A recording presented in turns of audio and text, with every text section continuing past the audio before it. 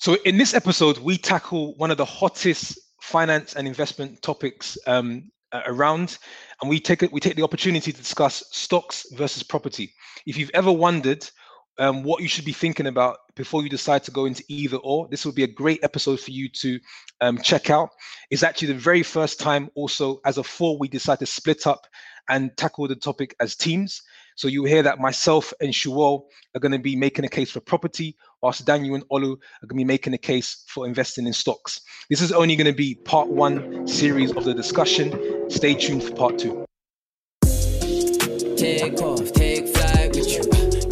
We never fly, but guys, welcome to episode 77, where today we invest time. All right, guys. Wait, 1 second. Let me just check my crypto to make sure how happy I want to be today. Yeah, check that. By the way, just a very quick side note to our listeners. So, as everyone's aware, Daniel was one of the early investors in Bitcoin, one of the earliest. What you may not know is Daniel was also a very early investor in Dogecoin. So, if you see Daniel smiling with the fresh haircut and the new jumper, this is why. All right, guys, checking in. Before we get started into this episode, just quick check-in terms of how everyone's doing. Quick pulse. How are we feeling? Daniel, let's start with Daniel because he's looking mighty fine today with a fresh trim. I haven't seen that in about a year with a turtleneck. Explain. I'm feeling good, living better.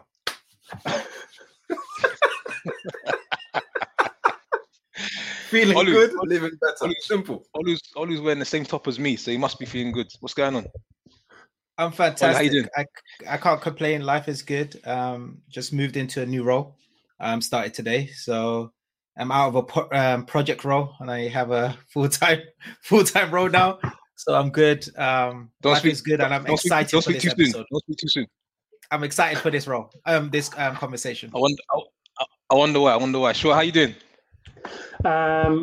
We are like what day of Ramadan? Is it day 9? So day nine. So yeah, a little bit dehydrated, a little bit tired, but this conversation is going to give me a lot of energy. So yeah, looking forward to this very exciting. Likewise. I think we've all been looking forward to this episode. Maybe just to give the listeners a bit of before we actually go into exactly what it's about.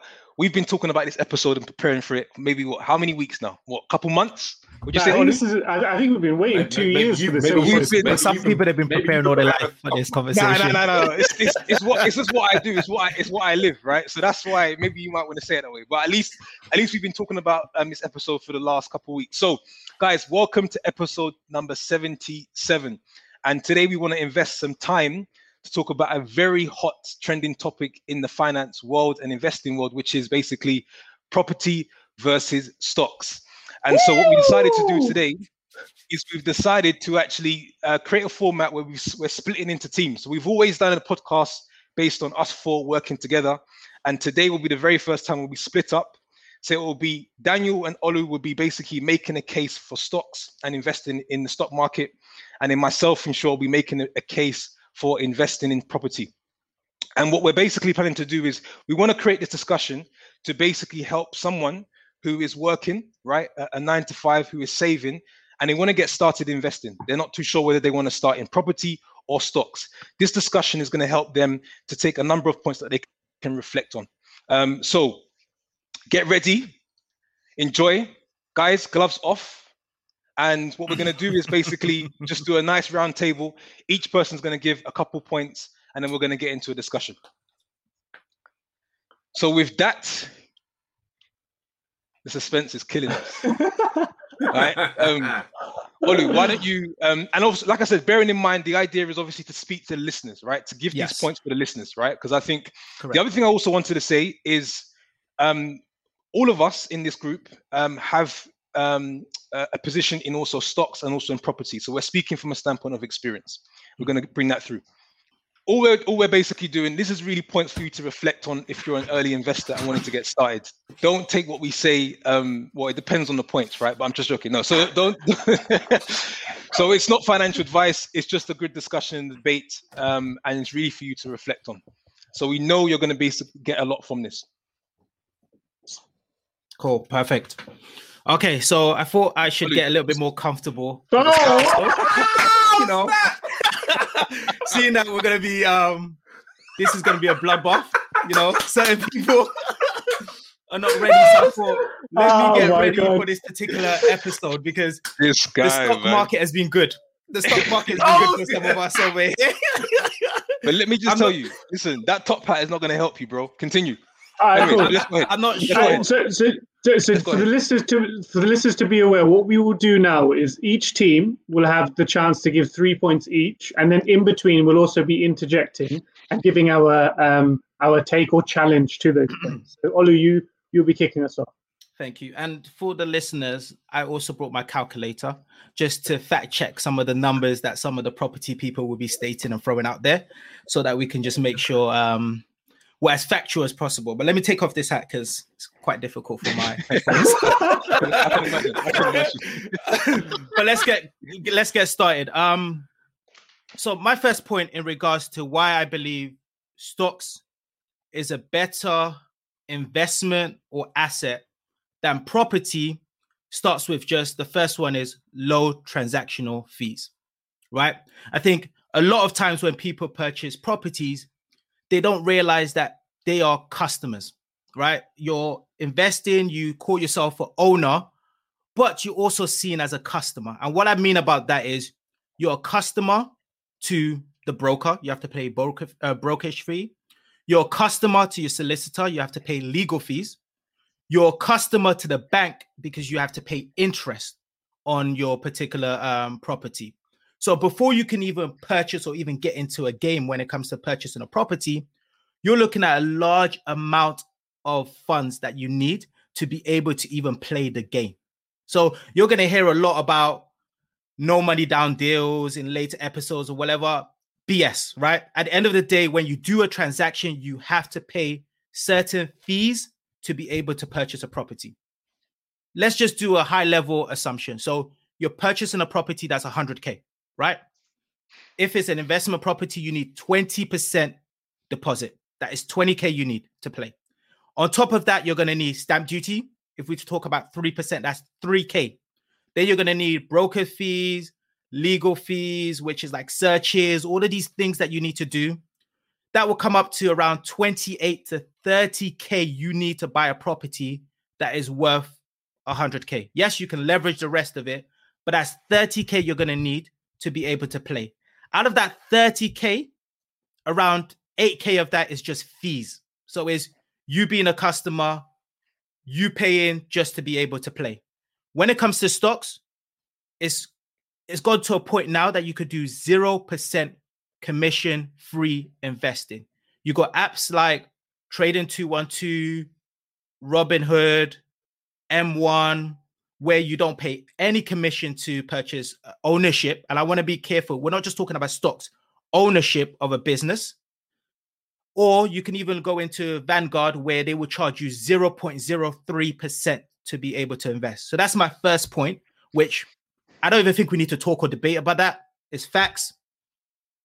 Stocks have a lower cost to play transactional fee.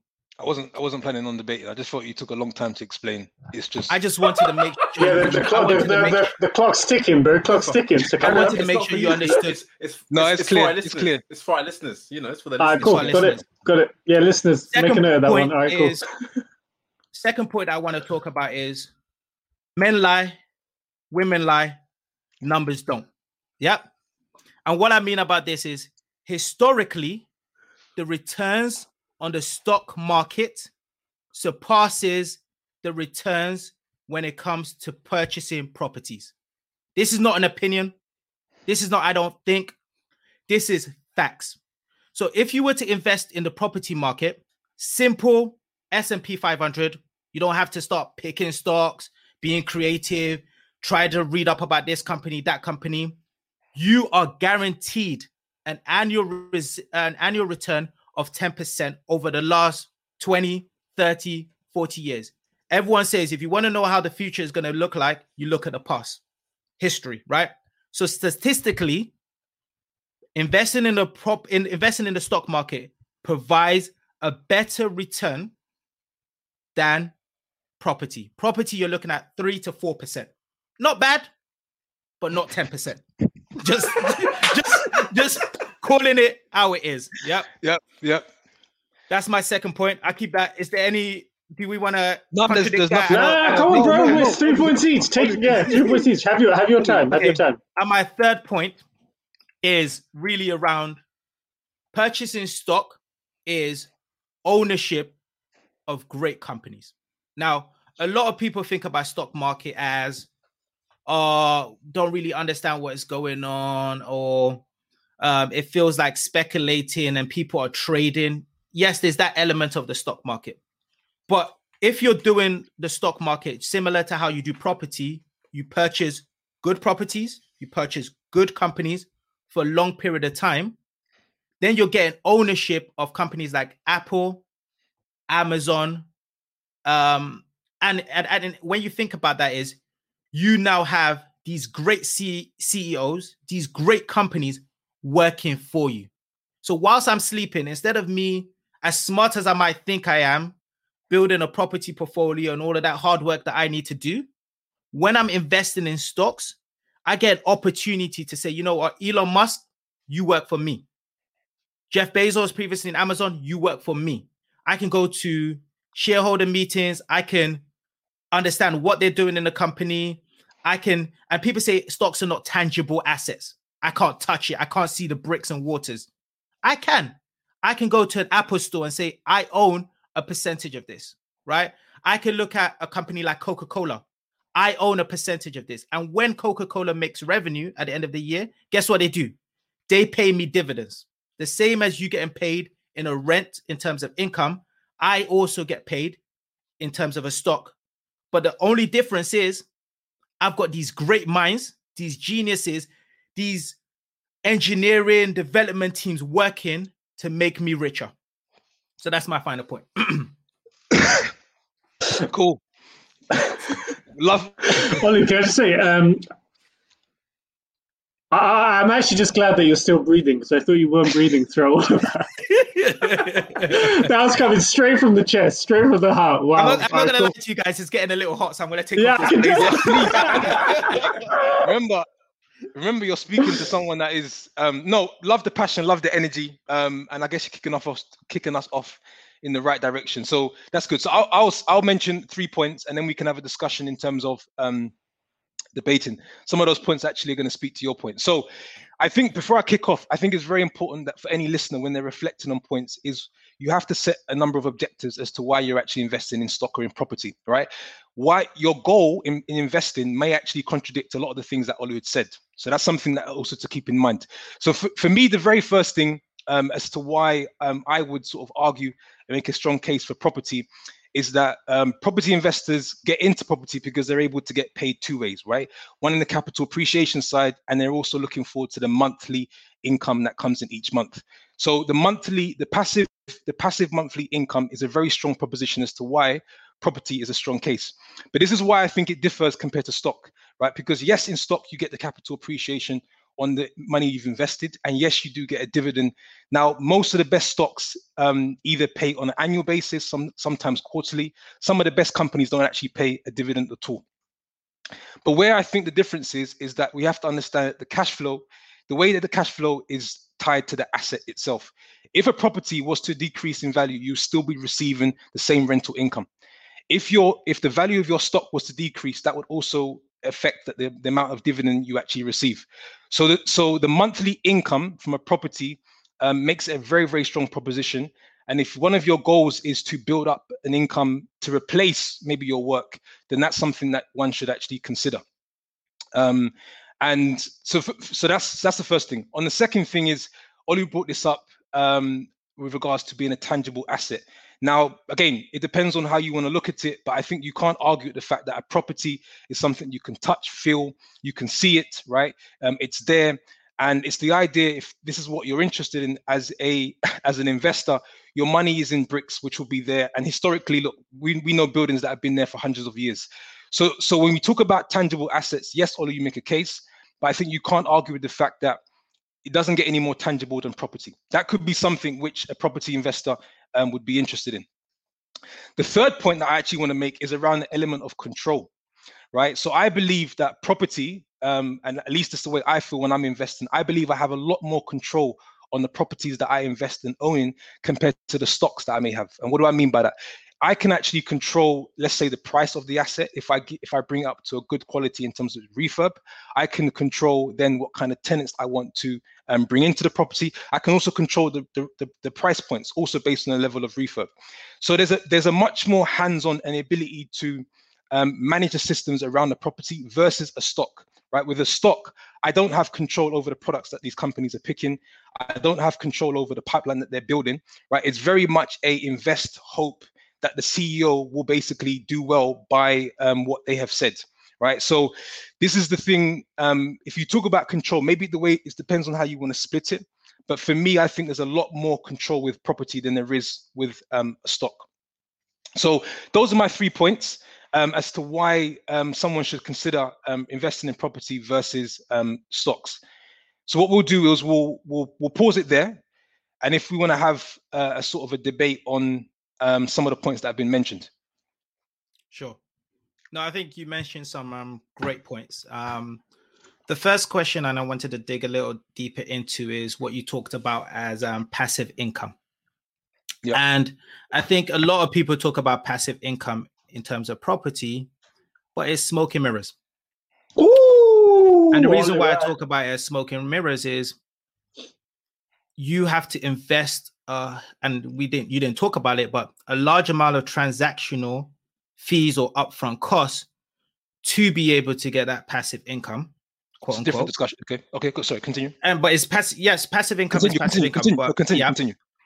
And then also on a life cycle of a property, it's marginal. And when I say it's marginal, so let me go back to the example that I mentioned before. You purchase a property for 100K. Let's assume that you're making £600 a month, right? Good ROI, thinking about somewhere up north, somewhere like Liverpool, right? Assuming you're getting a management team to manage that property, you're looking at 10% roughly, yeah? So £60 that goes there, right? Then you need to pay around £200 a month, interest only, right? So interest only, so you still need to pay back the principal amount. But can you get to the point about passive though? Because you're talking about this is the business. No, so this is the passive, right? Okay. So this is the element of the passive. So I'm showing that people see passive as one, the return, the rent that you get, but that's not really what you take home, right? After all the different fees that you have, from that £600, you're pretty much taking around 290, 300, right? Let me just finish. Okay, go ahead. And then with that, if you annualize that, you're looking at maybe 3.5K, right? That's not taking into consideration a boiler break-in, all the maintenance. And if we talk, and we've all lived through the experience, right? A tenant not paying. All of these things that happen based on owning a property, being an owner, you're going to find out at the end of your life cycle of that property, you're not making that much passive income. Like a lot of times when we talk about passive income and we talk about property generating wealth, it's not really the passive income. It is the appreciation of the asset. That's why when we all talk about, hey, we're looking for ideal investors, you're looking for these old people that purchased properties years ago, is now appreciated to a crazy amount of point. They might have particularly sold it or they don't have a loan on it. But the passive income is just the maintaining that asset versus you're truly balling out of it. And I think a lot of people say passive income, but not that many people are balling off the passive income from a property. Okay, so a couple of things. So one, let's keep in the context of where we're speaking to someone that is working a 9 to 5 and they're thinking about what to start. So I would first say that it's more passive than your 9 to 5. That's number one. Number two, a lot of the points you mentioned is really just, you're talking about a business, right? You have your revenue, which is your gross, which is your rent. Then you've got a number of expenses before you've then got your net income, right? So the point around having to pay your management fee, which I personally believe you're actually hiring someone to manage a property, that speaks to the advantage, and a number of points. So, but if we talk about the passive income, right? Like I said, it's much more passive than a 9 to 5.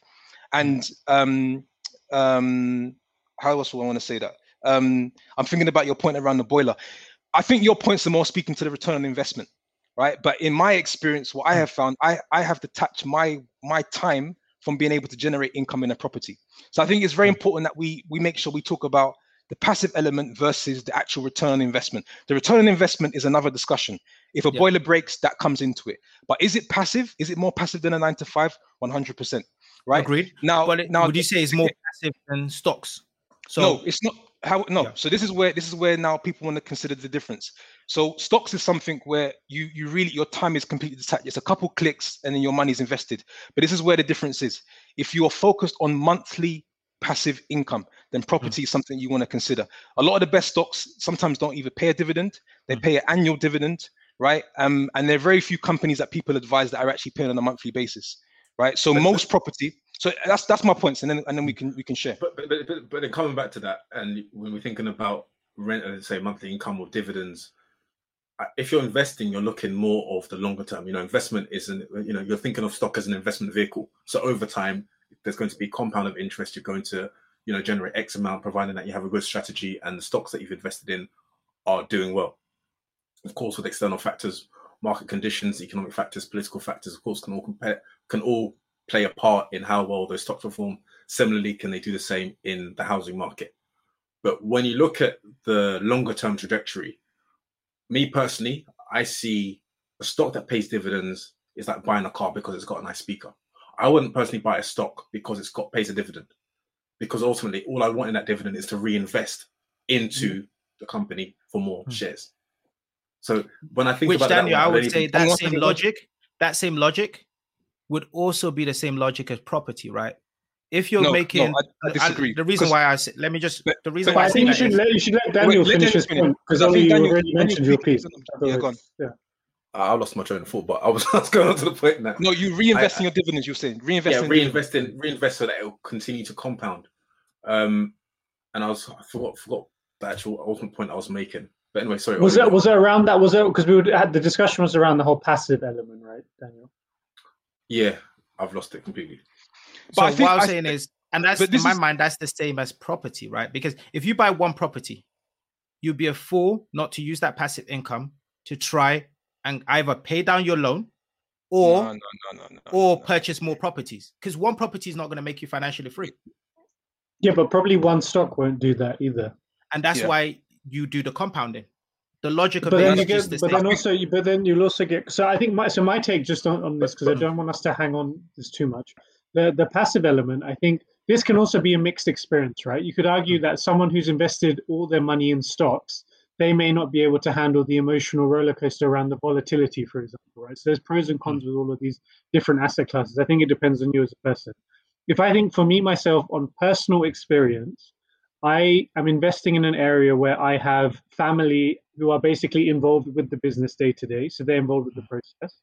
That also, if I think about the hours that I've spent over the last 2 years working on this versus anything else, for me, it's actually been, there's a massive difference in terms of the amount of time and energy I've spent on this versus anything else. So for me personally, it has been very passive. There are, of course, moments where the boiler has broken down or a tenant hasn't been paying rent. But I would say by and large, 95% of the time, it has been extremely passive. Once you've got past those initial startup costs, which, as Vivilo said, the way that I see it is a business operating expense to get your foot in the door.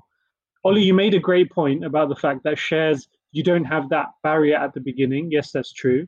But again, I think going back to what Vivilo was saying, it really depends on what you're looking for. If you are trying to prioritize monthly cash flow and you're trying to get that cash flow up to the level where you can quit your job, then I personally think property is probably a faster way to do that if that's your goal. If you have another goal, then maybe stocks is another option. But that's just the take on the passive piece. I hear what you guys are saying. I still stand with my point. I think people, based on people seeing the money coming in, they think that they're really making a return. But passive income, you've got to also look at what your expenses are. You can't just look at passive income as, hey, I'm getting £600 a month. If you're getting £600 a month, nobody looks at it. But then I think that goes to Ollie's. So just one quick comment. I think this also goes to a bit to, because then there's two different topics, right? Passive, or maybe we should align on what the definition of passive is. For me, passive income is the definition of generating income which is completely detached with my level of output that's required. So I'm not having, so with regards to like the other things, surprises that come up, that I think is just the cost of business, and I think that you can talk about the return maybe of property being slightly different versus stocks. But I think for me, the definition of passive. So you're talking about the time you need to spend into. That's at least that's in my mind to make sure. And if you're talking, that's how you define passive. That's how you define passive. So no, I'm talking about, because the passive income, right? I see as two things. Is one, the time that you spend, which I totally agree with you guys. But if you're spending zero time and your income is zero because of the expense, is zero passive income in terms of the actual dollar amount. So in terms of the time that you guys mentioned, right? I don't believe that is passive. Like, the reason why it's not passive is because you spend time finding a property. Even if you're outsourcing or whatever like that, let's be honest, we've been on Rightmove for time. We've gone to multiple viewings. All right. Even when we talk about passive, even when we talk about passive, just in terms of, I've got a property manager. A property manager is an admin. Let's be honest.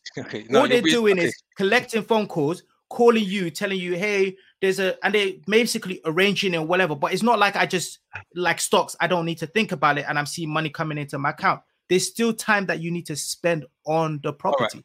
So a couple of things. So one, remember, keep in mind, we're talking about someone in a position of a 9 to 5, what avenue they want to go in, right? So it is much more passive than that position. I think you're being a bit slick by confusing the points at which you invest. There's always going to be work up front, and we're not denying that, right? But we're talking about a lot of work. People get into, well, it depends how many years of experience you've been into. Anyways, but let's say you're starting.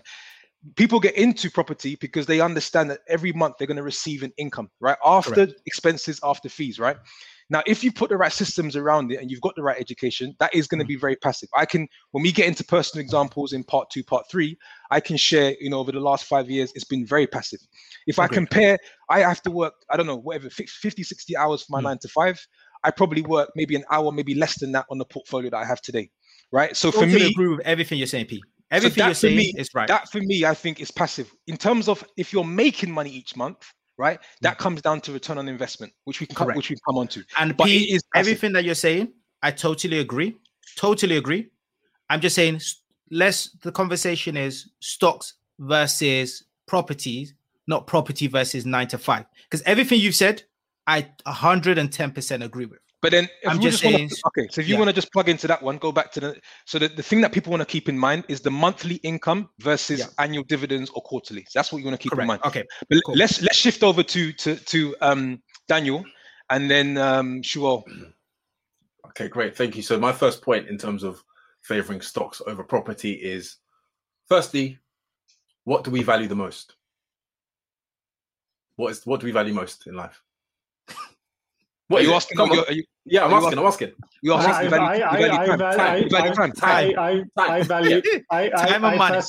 I actually value Daniel's turtleneck for anyone that's not having the luxury to watch. So the first thing is time, transactional time.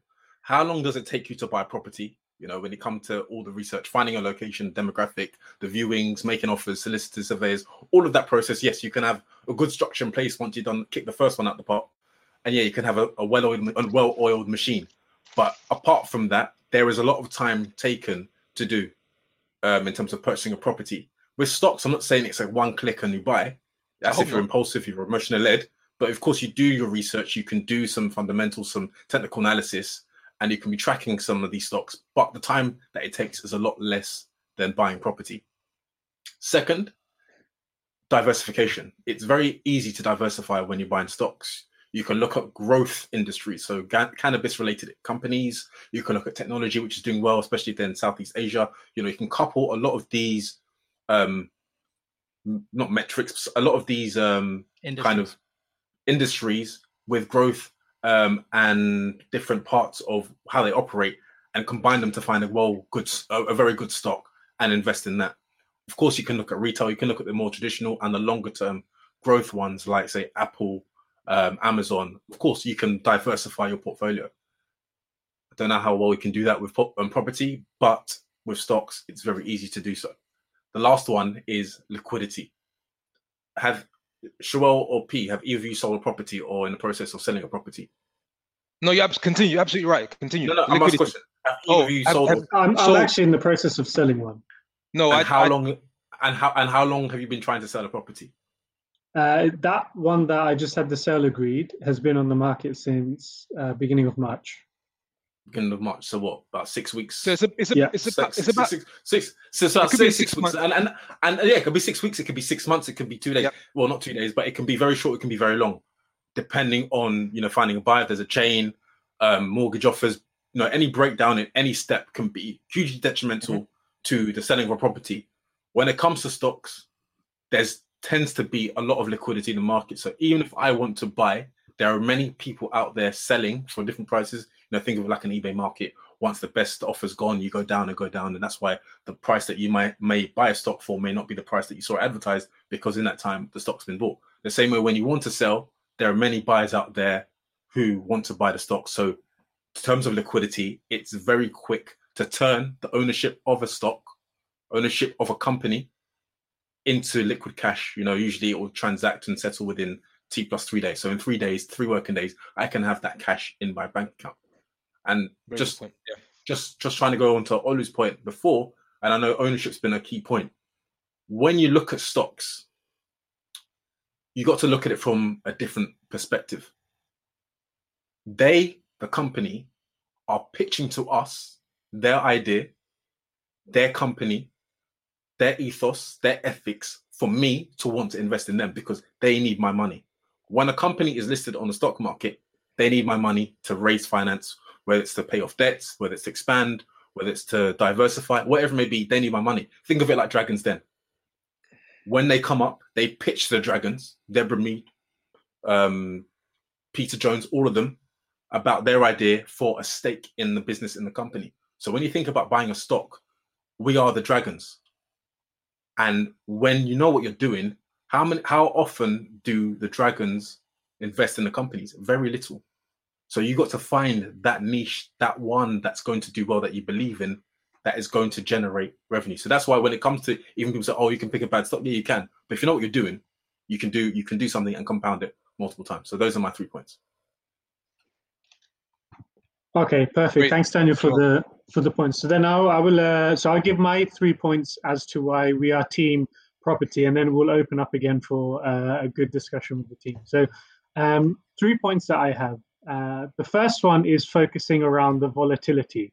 So I think the angle that Olu and Daniel have spoken about, they've spoken about stocks, especially during the period, the last 10 years, where we've probably seen the most growth that we've probably ever done. But then we know that there's cycles with this. Now, of course, there's cycles in property. But I think historically, if you look at the market, there's probably been less volatility in the property market versus the stock market.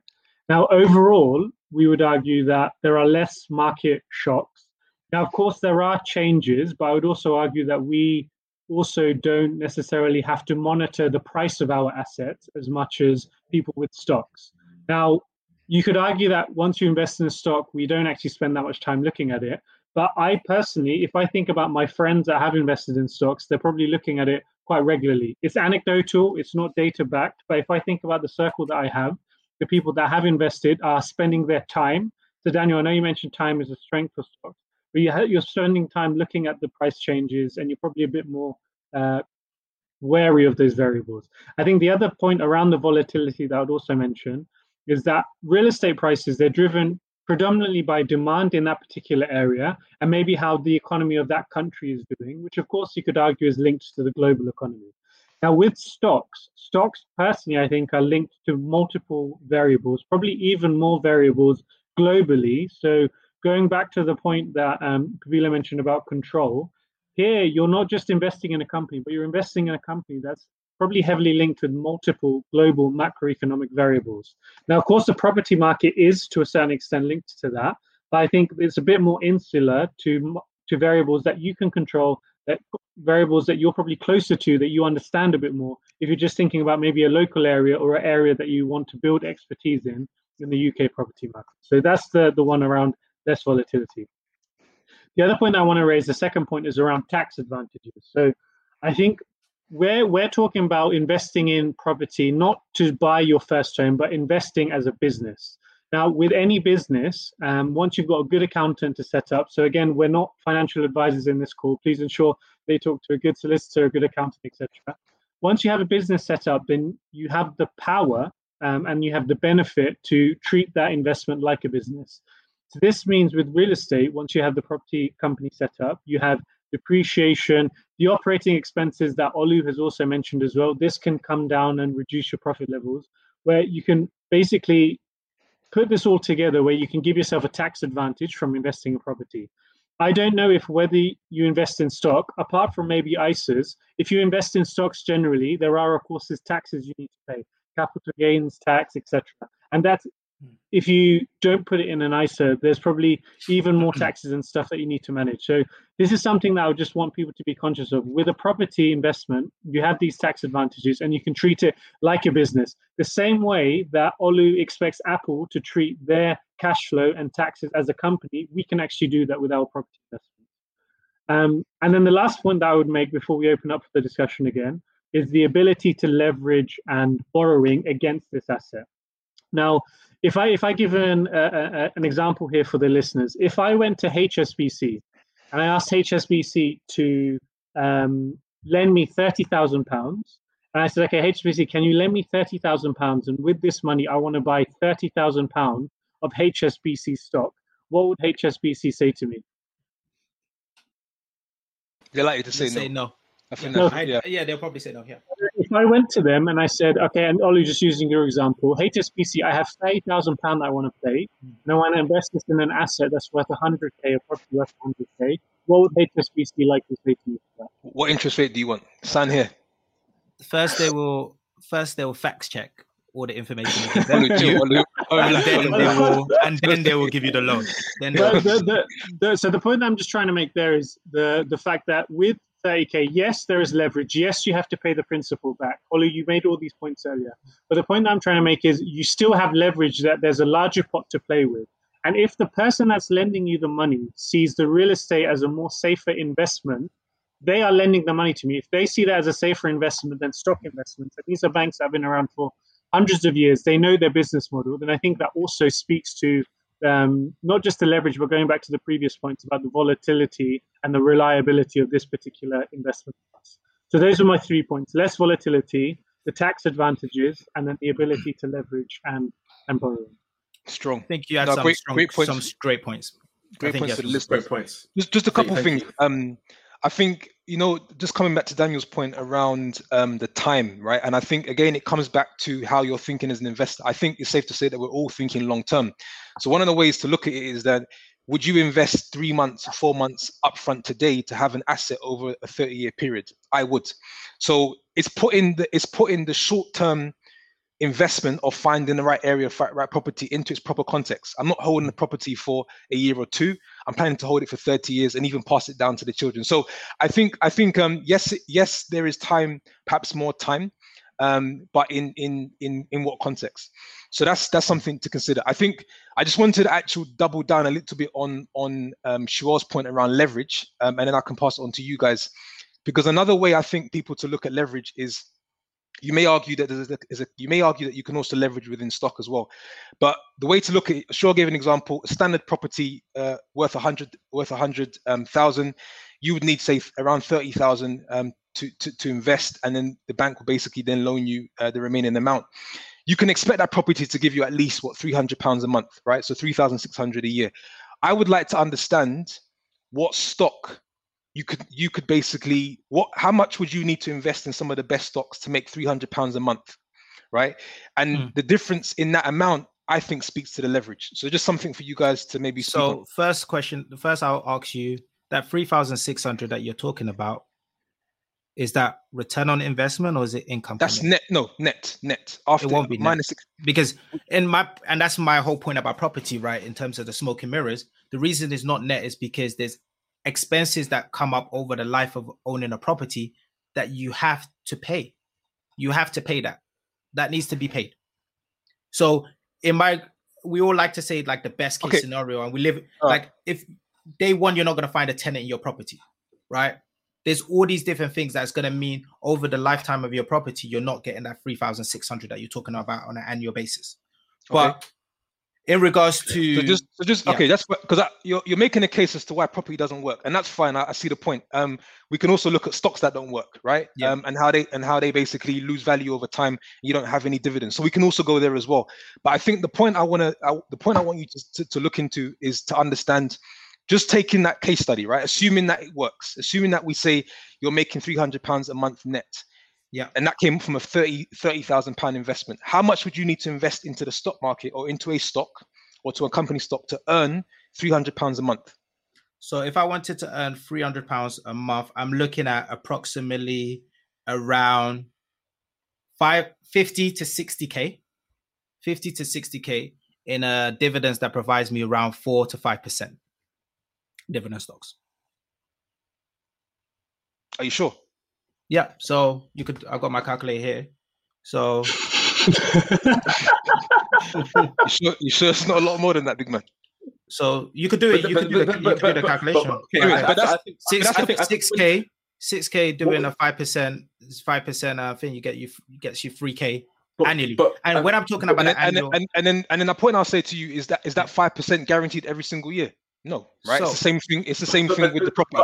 But with stocks, you can diversify. So you have your own base. You can create your own index, your own portfolio, where there are going to be ones that are going to grow higher. But the difference with that is, but you need to know that. But there will also, you've got trends. You've got trends. You've got what's the obvious trend. So last year in the pandemic, you had working from home. We had homeschooling. We had Zoom calls. We had even veganism on the rise. You can invest into stocks that support them. So Zoom, that went up 60% in 3 months. There were many stocks that ballooned last year. In March, they all went on sale. And if you bought then by June, you're 3 times your money. There are also the not so obvious trends. So things that you find on ground level through conversations. So you can be going to a dentist. Dentist says, Invisalign has been popping off. A lot of people have been buying Invisalign in the last couple of months, last couple of years. Okay, great. You go and do some research. Who creates these braces? Look at companies, find them, invest in them. These are the ones that take longer to hit the ears of people that are going to invest. In finance and stock market, news travels slow. So anything that happens on the ground, your company starting to invest in Lenovo, Toshiba laptops, Windows or Surface laptops, whatever they may be, oh great. How many offices do we have? Are they doing it company wide? Why not me? Why should I not invest in Microsoft or Lenovo? One of them. There are these things that will help you grow. Of course, there could be volatility over the month, but longer term over the year, you can create very good returns in a percentage. 10% has been generous. If you know what you're doing, you can make it even higher. And I want to come into the point. Sorry, before Shuel, volatility. You mentioned volatility. You said a lot of your friends monitor their pricing or their portfolio regularly. My question is to them is, what is their strategy? Why are they checking regularly? If that was to 10 times in a day, would they sell it? Or would they just be like, oh, great, my portfolio's up? Because the same way you're looking at your portfolio, what benefit does it bring? Do you look at the property value every week? No. If you know what you're doing, you let it sit there, you let it grow, you let it appreciate over time. I liken my portfolio to a property. I don't check the property value. I don't check my portfolio regularly. I think, Daniel, that's good to know. But it's all got to do with mindset, right? And I think what you mentioned in terms of volatility, right, is a great point. And I want to talk to the listeners in this. Because it feeds to people's mindset, right? If you're someone that's very emotional, right, the volatility will force you to sell. We've seen it with cryptocurrency. We've seen it it drops, goes back up, etc., right? But what is factual in the fact is, forget about the volatility. If we look at the annualized return, because volatility is cool. Yes, it goes up and down, right? In 1 year, it could go down 10%. The next year, it can go up 20%. Annualized, you're looking at around 10% each. The annualized increase over 10, 20, 30, 40, 50 years has shown that stocks, S&P 500, has a vastly better return than property.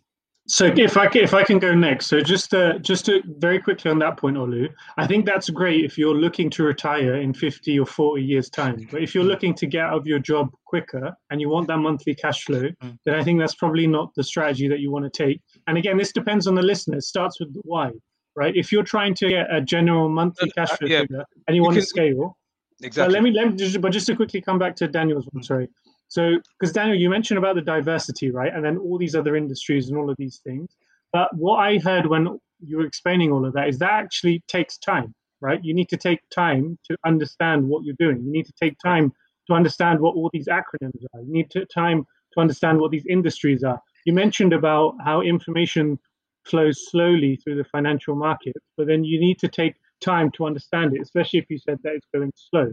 So all of this actually takes time. So you were saying property doesn't work because there's a lot of there's a lot of things, but then there's also that time element to it.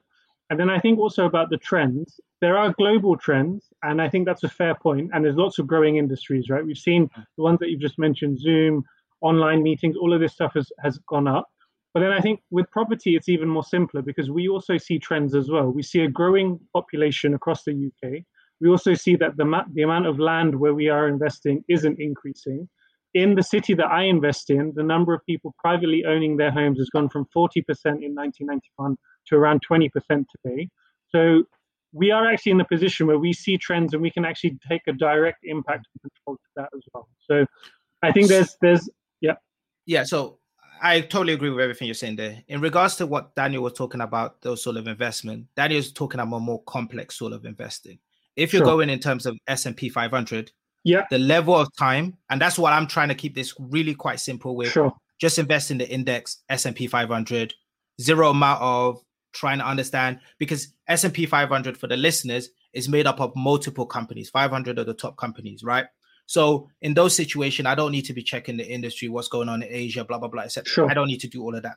That takes zero time. I don't need to be looking at my phone every so often. The volatility is lower. The return based on history, you're looking at 10%. In regards of what you talk about tax, right? Because another point you mentioned was about tax. Yeah. In terms of when you guys sell a property, you have to pay capital gain tax, right? On selling the property. It wasn't talking about selling though. No, agreed. So in terms of stocks, right? Stocks, if I sell stocks, I have to pay capital gain. Same as if you guys were to sell a property, you have to pay capital gain. Same. Now, in terms of the dividends, if you're getting dividends, you get 2K allowance on dividends. Firstly, what about the value of the stock? I don't pay any taxes if it's going up. It's like it's just like a property. If it's appreciating, I don't pay taxes on I sell it. But that's the thing. You get. Do you not submit the value of your stock to the taxman? No, it's just you don't need to. Only if you're selling it. It's only if it's selling and if it's over the threshold. So your personal allowance without it being an ISA is about 12,500. And when it goes above the threshold, you get 20,000. You get 20,000. No, that's input. So you put in 20K. But in terms of if that 20K goes up to 100K, I don't need to report that to anyone in terms of pay taxes. Unless I'm selling. Sell it. Only when you're selling. So only when you sell it, you pay the tax. If it's in your ISA, it's gone from 20 to 200. You don't pay any tax. 2 million, whatever number. I don't pay any tax. Don't you declare the value of your ISA? That's my point. No, you don't need to. No, you don't. You need to declare until you sold. No, what you're thinking about is that. No, but isn't the ISA a cash account? What do you not show? No, so this is the way it works. So the ISA, you get a stock ISA, and the way it works is you get a maximum amount of money you can put into the ISA. So I could put a maximum of 20K in a tax year. Now that 20K that I put in, I don't need to declare anywhere. It's 20K is the max, right? Now, if that 20K goes to 2 million or whatever number, I don't need to now tell someone that 20K is now gone to 2 million. That's fine. Until I sell it, then I need to say, but because it's in an ISA, you don't even need to pay any taxes on on a profit. So I won't even have to pay anything on that. Same with dividends, so I think one myth is with stocks, again, you don't sell it, you don't pay any taxes until you sell it. That is. But then just on that tax point, were you going to carry on talking about that? I was going to continue on that point. Okay, good. So then in regards to dividends, so that's the way where you're getting paid. Now, what is the tax that you pay on the dividends? Just like what would be the tax, what you pay on your rental income? Like it depends how you offset with expenses though. Agreed.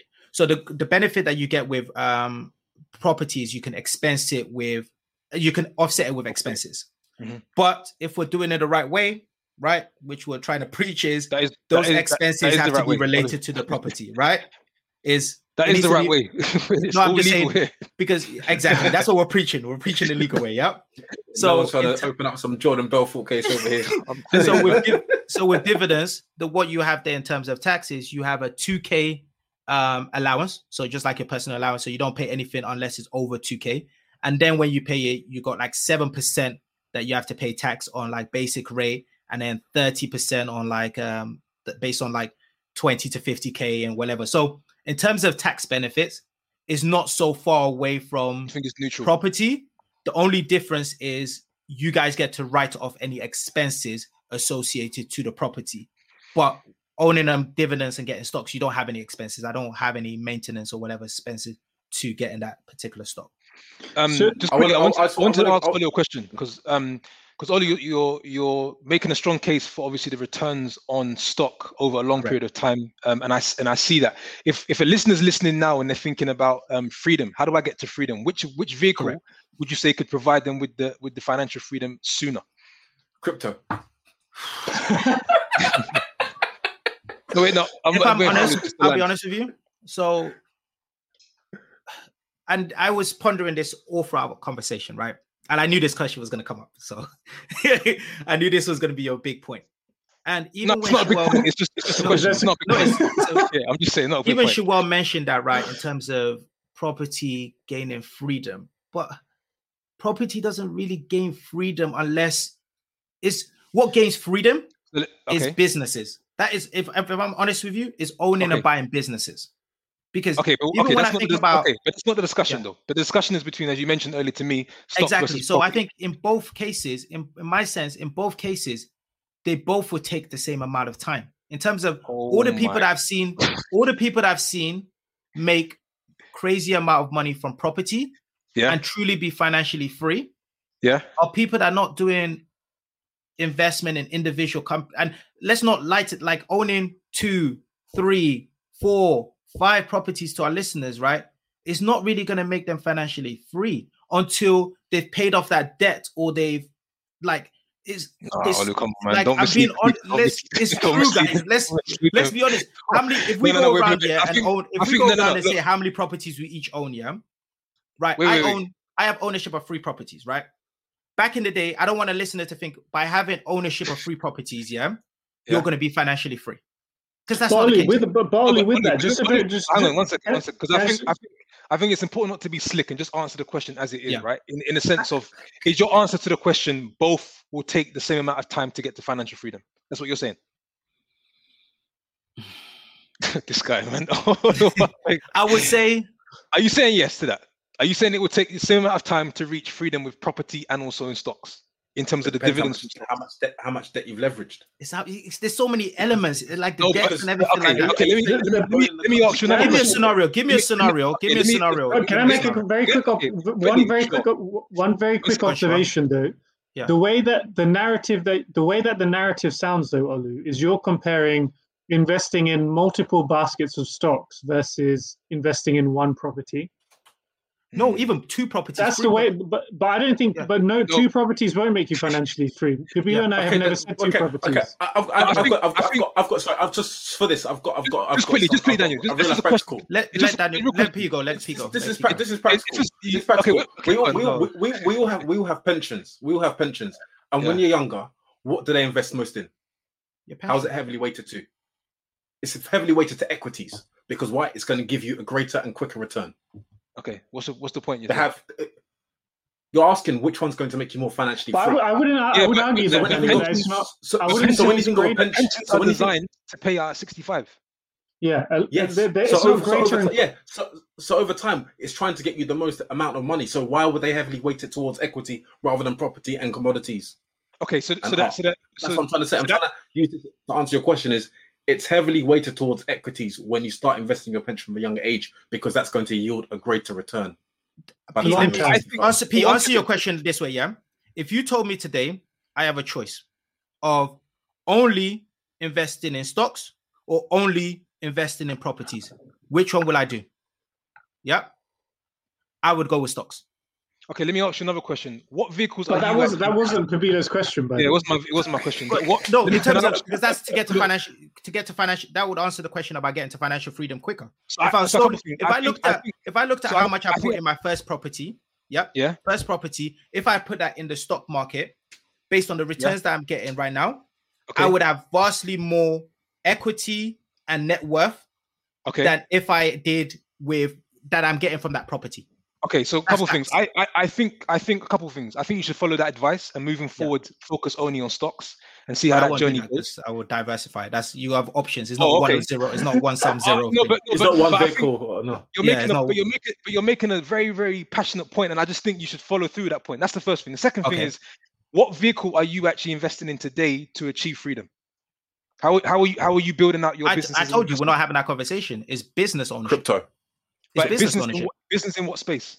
Business, for you. and that's the perfect question because what you're going to say, property is the best vehicle for starting a business. I'm not lying up like I'm trying to. But we're talking, but it is business. Everything we're talking about is property so business. it's different because there's a difference between. It's like Uber, for example, is in a transportation business. They don't own vehicles. There's a difference between doing a business in a particular space than actually investing and buying properties. It's complete. The game, we all know, that the game is cash flow. Let's be honest. The game is cash flow. The game is cash flow. How much cash flow can you get with no expense there? And in my mind, the best way to do that is through ownership of a business. Is my personal opinion, but we can agree to disagree. 100%. And I think, and that's why. Look, so this is a topic which I think is very meaningful for our listeners. I think we've just got started today. Which is why we've decided to sort of create a part 2. There could be a part 3, depending on how the part right. But I think it's worth to flush out these points because this discussion has made me realize that actually we've really got some difference of opinions that I think that's very interesting. I'm quite surprised at some of the answers from some individuals, not all. Not some me. Exactly. So anyways, but this is so we hope that actually we gave a number of points that will help you to reflect on if you are thinking about going with property versus stocks, what to think about. And you have to also look at the most important thing, and I think it's been mentioned in this conversation, you have to look at yourself as an investor and think about your appetite and what your objective is and which one can best serve your objective. And then with regards to part 2, what we're looking to do is actually get deeper into it. So we want to talk a little bit more on advanced strategies. So strengthening our case as to why property makes sense and why these guys think stocks make sense. And then we're also going to marry that to providing personal case studies. So we're actually going to share with you our numbers to support perhaps our argument or arguments, right? So stay tuned for part 2 and we'll bring that to you. Great. So thank you. We hope you've enjoyed it. We hope it's been insightful. Please comment on our post. Let us know what you think, what's the winner, how you allocate to your kind of preference, whether it's stocks, property, or both. Of course, we've only focused on 2 investment vehicles for the sake of this conversation, and there are many more. But feel free to DM us at Take Flight Podcast on Instagram or email us at takeflightpodcast@gmail.com. Wherever you are in the world, wherever you're listening, we hope you're well. Stay safe. God bless. Take off, take